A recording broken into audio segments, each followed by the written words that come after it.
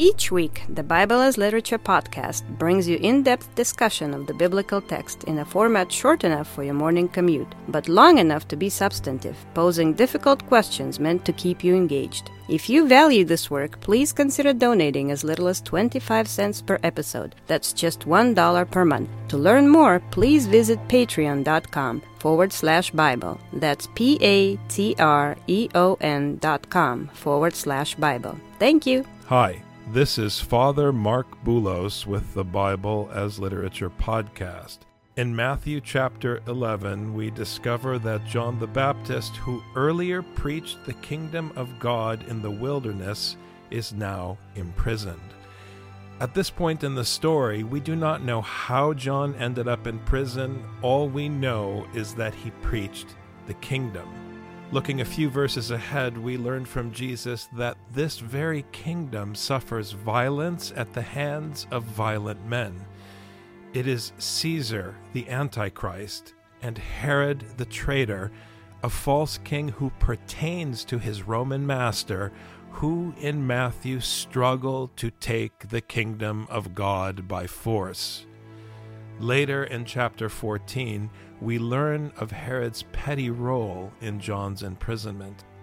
All the same, hearing news of the works of Jesus Christ and imprisoned John found hope against hope and sent word to his rightful king, who proclaimed, "The blind receive sight, and the lame walk, the lepers are cleansed, and the deaf hear. The dead are raised up, and the poor have the gospel preached to them, and blessed is he who does not take offense at me."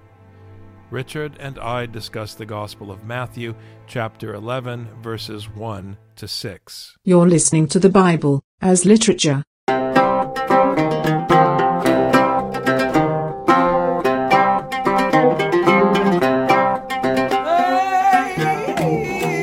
Hi, this is Father Mark Boulos. And this is Dr. Richard Benton. And you are listening to episode 286 of the Bible as Literature podcast. We completed chapter 10, which dealt with these beautiful questions of conflict and tension through disobedience to God's instruction, drawing upon the teaching of Micah.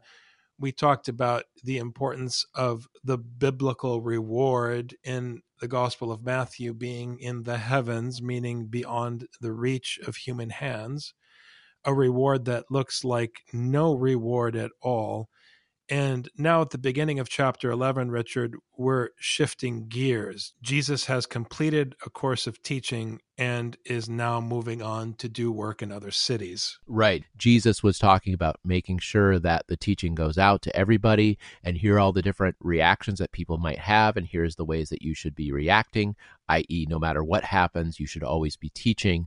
But Jesus is full aware that people are not going to accept his teaching. So he does have to confront this reality and give his disciples the idea of the reality that they're going to have to face, which is that people will reject them, and this is going to cause scandal, and this is going to cause even violence at times. Jesus is teaching his disciples how to deal with the inevitable conflict that comes about when his teaching, the teaching that comes from the heavens, that has nothing to do with the kinds of teachings that we have on earth, comes in conflict with precisely those teachings of the world, of the empire, of the powers that be. And it bears repeating that the teaching of the heavens undermines everyone, including the one who carries it and proclaims it. And this is played out in all four Gospels in the execution of Jesus. The teaching of the heavens undermines the one who speaks it. Ideology lifts up the one who speaks it. So all of the people who are running around accusing the left or the right of being hypocrites or being judgmental or self-righteous, you're correct. They're both hypocritical, judgmental, and self-righteous. But the one who delivers the teaching from the heavens in a way that honors the authority that it bears is not being self-righteous. Because if you say exactly what the teaching says, verse by verse, letter by letter, with what's written on the page, as you pronounce the words, you're completely ruined by what you're saying. Complaining that someone is being arrogant or self-righteous and being pharisaical because they're saying what Scripture says has become another kind of ideological defense against the judgment of Scripture, and it's baloney. Father Paul always told us this example. When you go to the cardiologist and the cardiologist tells you not to smoke, and you see the cardiologist smoking, doesn't mean that then you should start smoking. When the cardiologist says, don't smoke, don't smoke. It doesn't matter if the cardiologist is smoking or not. The cardiologist knows it's bad for his heart and bad for your heart, so he is obliged to tell you that you shouldn't smoke. Calling your cardiologist a hypocrite is not going to help your heart. So if the disciples are teaching a teaching that they themselves don't follow, it doesn't matter. This theme that we're talking about today, this kingdom, this teaching that is of the heavens and not of the earth, has been the theme of the entire book of Matthew. Remember, it's about becoming a citizen of this kingdom. If you're going to be a citizen of this kingdom, then you have to accept and be faithful to the founding teaching, the founding document, so to speak, of this kingdom, the constitution of this heavenly republic, although it's not a republic, you don't vote in God's kingdom, but you have a teaching that forms the basis. You are not allowed to see with the eyes of a Roman citizen. You can only see with the eyes of a citizen of God's kingdom. Again, this teaching is always trying to transform us so that in our mind, there's one single king, one single ruler, and that's God alone. When Jesus had finished giving instructions to his 12 disciples, he departed from there to teach and preach in their cities. It's interesting and important, Richard, that the act of teaching, the verb is didasko, from, the noun didaskolos, the one who teaches, is separated from kiriso, which means to proclaim, to preach. So giving instruction, explaining, the way that we do Bible study, you teach languages, you explain context, you teach people how to read, is then given in conjunction with the kiriso, where you proclaim, you announce the judgment, you preach. The one who proclaims is making present the commandment. And in terms of what we were just saying, the job of proclaiming has nothing to do with the integrity of the one who is speaking. Here at the Bible as Literature podcast, looking at the literature itself and looking at the vocabulary is so important. Jesus left the disciples. So Jesus is doing the thing that he said the disciples are supposed to do. Okay, go and teach. And then Jesus leaves. Do the disciples go out and teach? Do they do the right thing? How do they do it? How successful are they? We don't know. And it seems even that Jesus doesn't care. Jesus did his part. Jesus set up his disciples for success. Jesus sent out his disciples as apostles to go and bring the teaching to others. And then what did he do? He turned around and he continued to teach. Jesus did not stop to make sure that the disciples were all doing things as they were supposed to do. No, he said, go out, teach. Here's how you do it. Goodbye. I'm going to teach. And that was it. Imagine the scene of the disciples there all getting ready to go. And Jesus says, all right. And Jesus is the one to turn around and leave. Now, when John, while imprisoned, heard of the works of Christ, he sent word by his disciples. John, who's imprisoned under the tyranny of the present evil age, to borrow from Paul's terminology. And when we hear that biblical expression, the present evil age, the present evil world, we have to understand it in terms of the current authorities who control the earth. Remember, that's the other interesting thing about the teaching of the heavens. It's political in the sense that it opposes kingdoms, but the key point is that it opposes all kingdoms, beginning with the one under which you live.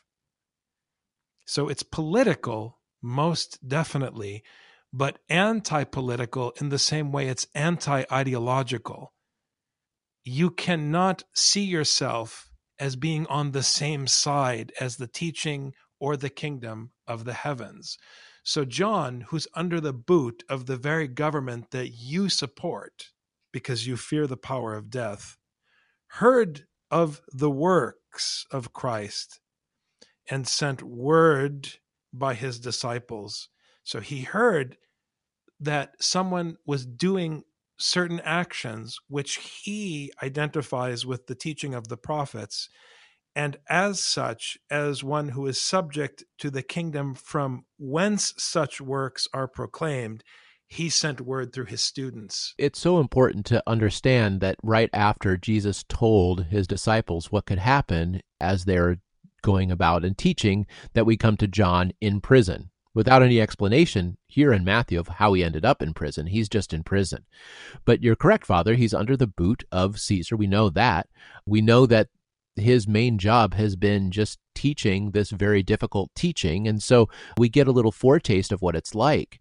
Now, what I found odd here is that he heard about the works of Jesus. It doesn't say he heard about the teaching of Jesus. This could possibly be why John needs more information and he sends out his disciples, because he needs to find out, what is this person teaching? What is this person about? Because the works themselves don't proclaim what Jesus is proclaiming. It's the word that's important. So John needs to get the teaching. John needs to get the word from Jesus to find out what's going on. Ipen αυτό σοι ο ερχόμενος. And he said to him, "Are you the expected one, or shall we look for someone else?" And I dislike the translation in the New American Standard Bible. I prefer the elsewhere consistently translated title for Jesus, the erchomenos, the one who comes in the name of the Lord, the coming Lord, and so forth, because the verb implies movement, which is ominous, because if the Lord is on the move and he's coming to claim his throne, the ones who imprisoned John are in danger. That's the key. Because remember, in the Old Testament, in its movement against Alexander the Great and the tyranny of Hellenistic philosophy and religion and empire, in its move against that oppression, it proclaimed the biblical God as being so ominous and so all-powerful that even Alexander the Great would tremble before his might. And that's the same theme here in Matthew, Richard. Because if you're imprisoned and you send word, you're sending word for help. And the question is, are you the one who comes in the name of the Lord? Are you the king, the anointed one of the Lord of hosts in Isaiah? It's a beautiful question. And this comes from what John was teaching when he was in the wilderness and talking about the kingdom of heaven coming. Remember, that's where we first heard about this kingdom of heaven, is when John proclaimed it in the wilderness. John is talking about the coming of the kingdom of heaven. And so now John wants to know, is this the person who is of the kingdom, who is coming to establish this kingdom? John wants to know, is this the one who is bringing the kingdom? Is this the one who's coming in the name of the kingdom that John himself was proclaiming that landed him in jail? Because John wants to know, was the teaching that he was teaching in vain? John wants to know, was he teaching the correct teaching? John was trying to follow scripture and ended up in prison. But of course, the question that comes to mind when you're in prison was, did I do the wrong thing? Because we are still human beings, we're still biological, and it's nearly impossible to put our faith completely in this gospel. And John has to know, did I do the right thing? Am I on the right track? Am I teaching the right thing? Let's go find out from Jesus, because he's been doing these fantastic things. But I need to know more than just the actions, more than just the works, more than just the miracles. Is the teaching correct that I have put my life on the line for? The answer to that question comes in the test of the content of what Jesus appeals to in his ministry. It's the content of the prophetic teaching. Jesus answered and said to them, "Go and report to John what you hear and see. The blind receive sight, and the lame walk, the lepers are cleansed, and the deaf hear, the dead are raised up, and the poor have the gospel preached to them. In other words, you want to know if I'm the Messiah of the kingdom of the heavens? Come and hear the teaching that comes from the heavens, which you, John, will recognize because you're a disciple of the prophetic teaching and the law of God. And what's especially powerful about verse 5, Rich, is that blindness, the inability to walk, deafness, and ultimately death are all linked to the consequence of not hearing Torah. If you can't see, it's because you haven't heard the instruction. If you can't walk, it's because no one's given you the Lord's precepts. If you are unclean, it's because you haven't been made righteous by God's law. If you can't hear, there's no way that you can receive instruction, which ultimately in Deuteronomy leads to death. But here, the dead are raised because the poor have the gospel preached to them. The teaching is what makes the difference, and that's why he says, go show John the things which you hear and see. He doesn't say, go tell John what you saw, okay? This is really the key, because John already heard about the acts. He already heard about the erga, the works. So now he needs to know about the teaching. When Jesus continues and talks, he doesn't just say, look, there were blind people who were able to see again. He references so clearly what was happening in Isaiah 35, because in 35:5, the eyes of the blind shall be opened, the ears of the deaf will be unstopped, and the lame will leap like a hart, and the tongue of the dumb will sing. So I'm using King James language here. But the context of what is going on in Isaiah 35 is, of course, essential, because right before that, the verses say to them that are of a fearful heart, be strong, fear not. Behold, your God will come with vengeance, even God with recompense. He will come and save you. So the context is, don't worry, because the one who is coming to save you. This, of course, applies very directly to John's situation. He's not going to save John in the way that the Roman army or the U.S. Special Forces are going to save you. He's going to save John in the same way that he saved Jesus, which is allow him to perish, but remember him on the last day. And then after the verses about the eyes of the blind being opened, it says, for in the wilderness will waters break out and streams in the desert, and the parched ground shall become a pool, and the thirsty land springs of water. When the people are in captivity in Babylon, God is going to return them like another Exodus. But in order to do so, he has to bring them across the Syrian desert.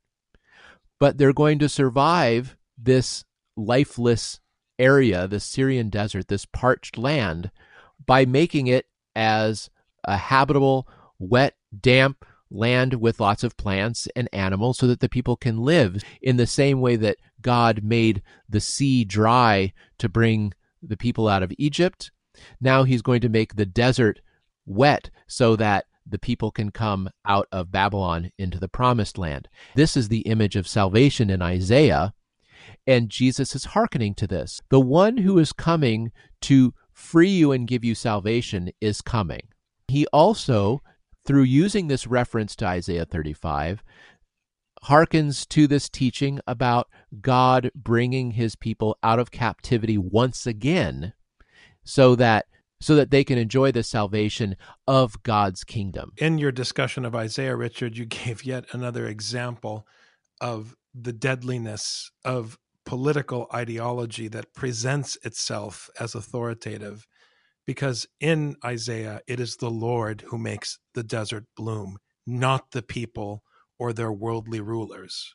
The one thing that Jesus says that is clearly not in Isaiah is that the poor are evangelized.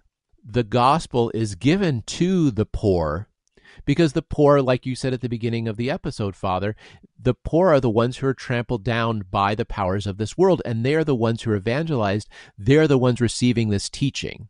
The gospel is then given to the poor, the ones who can't help themselves, the ones who are poor, the ones who are beaten down in this world I am giving them the means to enter into this kingdom, to become citizens of this kingdom. I'm glad you mentioned the word preach in verse 5. I want to contrast it with the word preach in verse 1. It's unfortunate, again, that in English we lack the technical precision to express the difference between these two words, because, as I said in verse 1, the verb is kiriso, but in verse 5, it's evangelizo, which is a different term and carries a different meaning. It's bringing news. The one is to preach, right? It's an important verb. But here it's more specific because you're bringing news. It's often translated as good news, but as Father Paul says, I don't know if it's good news, it's just news, which is a nice way of saying that the news of the gospel, if you're hearing it, usually undermines you in a profound way. But that's the difference. And for someone who's familiar with our tradition, when you hear the word evangelizo, you immediately link it to the evangelismos, which is the Feast of the Annunciation, where Mary in the Gospel of Luke heard the news from the angel. So again, I can't stress enough how important it is to pay attention to the original languages, because you have to ask about the difference of the meaning of these two words. Evangelizomai is interesting because it has the root good, ev, and logos, which is the word. So it's the good word. It's the good word because it comes from God. How it's received may or may not be good. When Dad comes home and says, guess what, everybody? The house is going to be clean by the time everybody goes to bed. That's good news. Everybody likes a clean house, right? But if your room is a mess, that's not good news. Now you have to give up everything else you were planning on doing and go through all the old stuff and all the messy stuff in your room. So what is good news because it comes from the Father may not be good news in your situation. This is why it's good news that those who are trampled down by this world, those who are rejected by this world, those who are faithful to God's teaching and therefore suffer in this world, it's good news because this is the news of the kingdom of God coming. But how that's going to be received by, say, John's jailers, they might not think of it as good news. I just want to add an extra nuance to what you're saying, Father. It's good news etymologically. It's the good word. But the way that good word functions for the individual hearer, that is a bit different. We just have to keep in mind functionality as this teaching comes out. Now, keriso, that is a different word. That's just about preaching. You can preach good stuff. You can preach bad stuff. It doesn't matter. So this evangelizomai is specific about this good word, this teaching that comes from God, the teaching of the kingdom in this instance in Matthew. Ke makarios estin os ean mis skandalisthi en imi. I read it in Greek, Richard, to emphasize that word skandalon, which is a Pauline word. And blessed is he who does not take offense at me. The word scandal is linked to the stumbling over the teaching of the cross. As I just said about the news of the gospel, whether or not it's good news for you will be determined on that day in 1 Corinthians chapter 4. The key is that it's difficult news because it undermines your power. Are you afraid of Caesar? Are you afraid of the synagogue and the authorities in your town? If so, what is your reaction to the imprisonment of John? Are you afraid that they'll put you in prison too? If that's the case, the teaching of the cross is going to be a problem for you. Maybe you're angry that they imprisoned John and you want to fight back and take up arms against the Romans. Maybe you want to burn the jail cell down and break him out. If that's your intent, suddenly this news that is preached in verse 5 is a scandal. It undermines you. And that's the teaching of the gospel. That's why it causes so much difficulty. Because who wants to follow a king who loses? John the Baptist ended up in jail because of teaching this word. Jesus doesn't say yes or no to John's disciples. He says, listen to the teaching. Blessed are the ones who are not scandalized by this, the ones who can accept this teaching. If you're scandalized by this teaching because, just like you said, Father, you've got something invested in this world and you're going to lose that investment, it's going to be hard to hear, and it's going to be scandalous to hear. The one who is in jail and finds out that this guy is coming with a word, with a teaching. He's not going to burn down the jail cell and let John out. He's not going to stab Caesar through the heart with a sword. He's not doing any of these things. He's not going to just be frustrated. Jesus is going to continue to teach, and he's going to keep going. And he's going to continue to make more disciples to teach this teaching to more people. It's essential that this teaching goes out because it's this teaching that undermines Caesar. As soon as you destroy the prison, you have proclaimed that the prison has the ability to stop your business. Jesus is fine with the prison because John continues to teach. What's the big deal? The disciples are going out. They're teaching. Some of them are going to do well. Some of them aren't going to do well. Big deal. Jesus is going to continue to teach. He's going to continue to make more disciples. And you just keep going. As soon as you say that the prisons or the executioners or the judges of this world are able to do something good or evil, you're saying that they're functional. But as soon as you say they're not functional for me, you don't care if they end up in prison or not. You don't care if they look successful or not. It's only whether they continue the teaching. Hearing this passage in Matthew and reflecting on the imprisonment of John, for me, brings home discussions we've been having at St. Elizabeth about the situation for refugees and immigrants coming to the United States. Right, because we're thinking about people who are being held in cages, especially the children who are being held away from their parents. And we think of John in prison. A moment ago, I said the prisons for the person who believes in the gospel are non-functioning because the teaching can continue to be taught. However, one thing I need to say in light of what's happening is that we cannot stand idly by when we see cruelty happening. When we see those in power who are using power in a way that is not godly, we have the necessity to continue to preach. It's God who is coming to take care of those in his own way who are under the boot of the oppressor.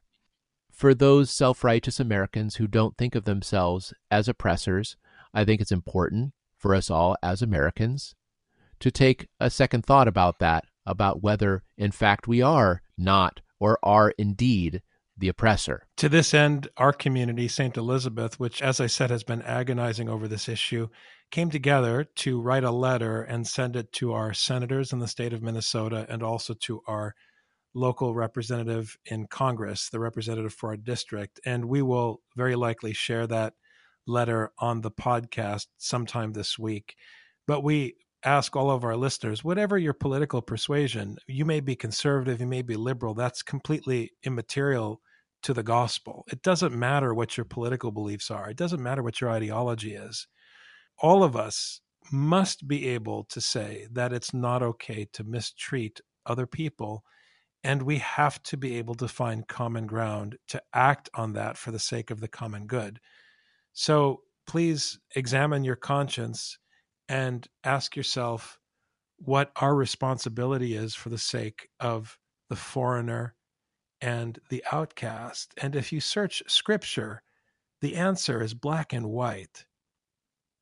For those who are scriptural, there is no gray area when it comes to the needy neighbor. God bless you and keep you. Thanks very much, Dr. Benton. Have a great week. Thank you, Father. You too.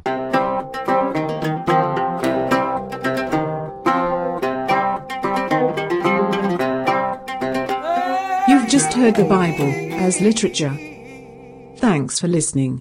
The Bible as Literature is a production of the Ephesus School Network.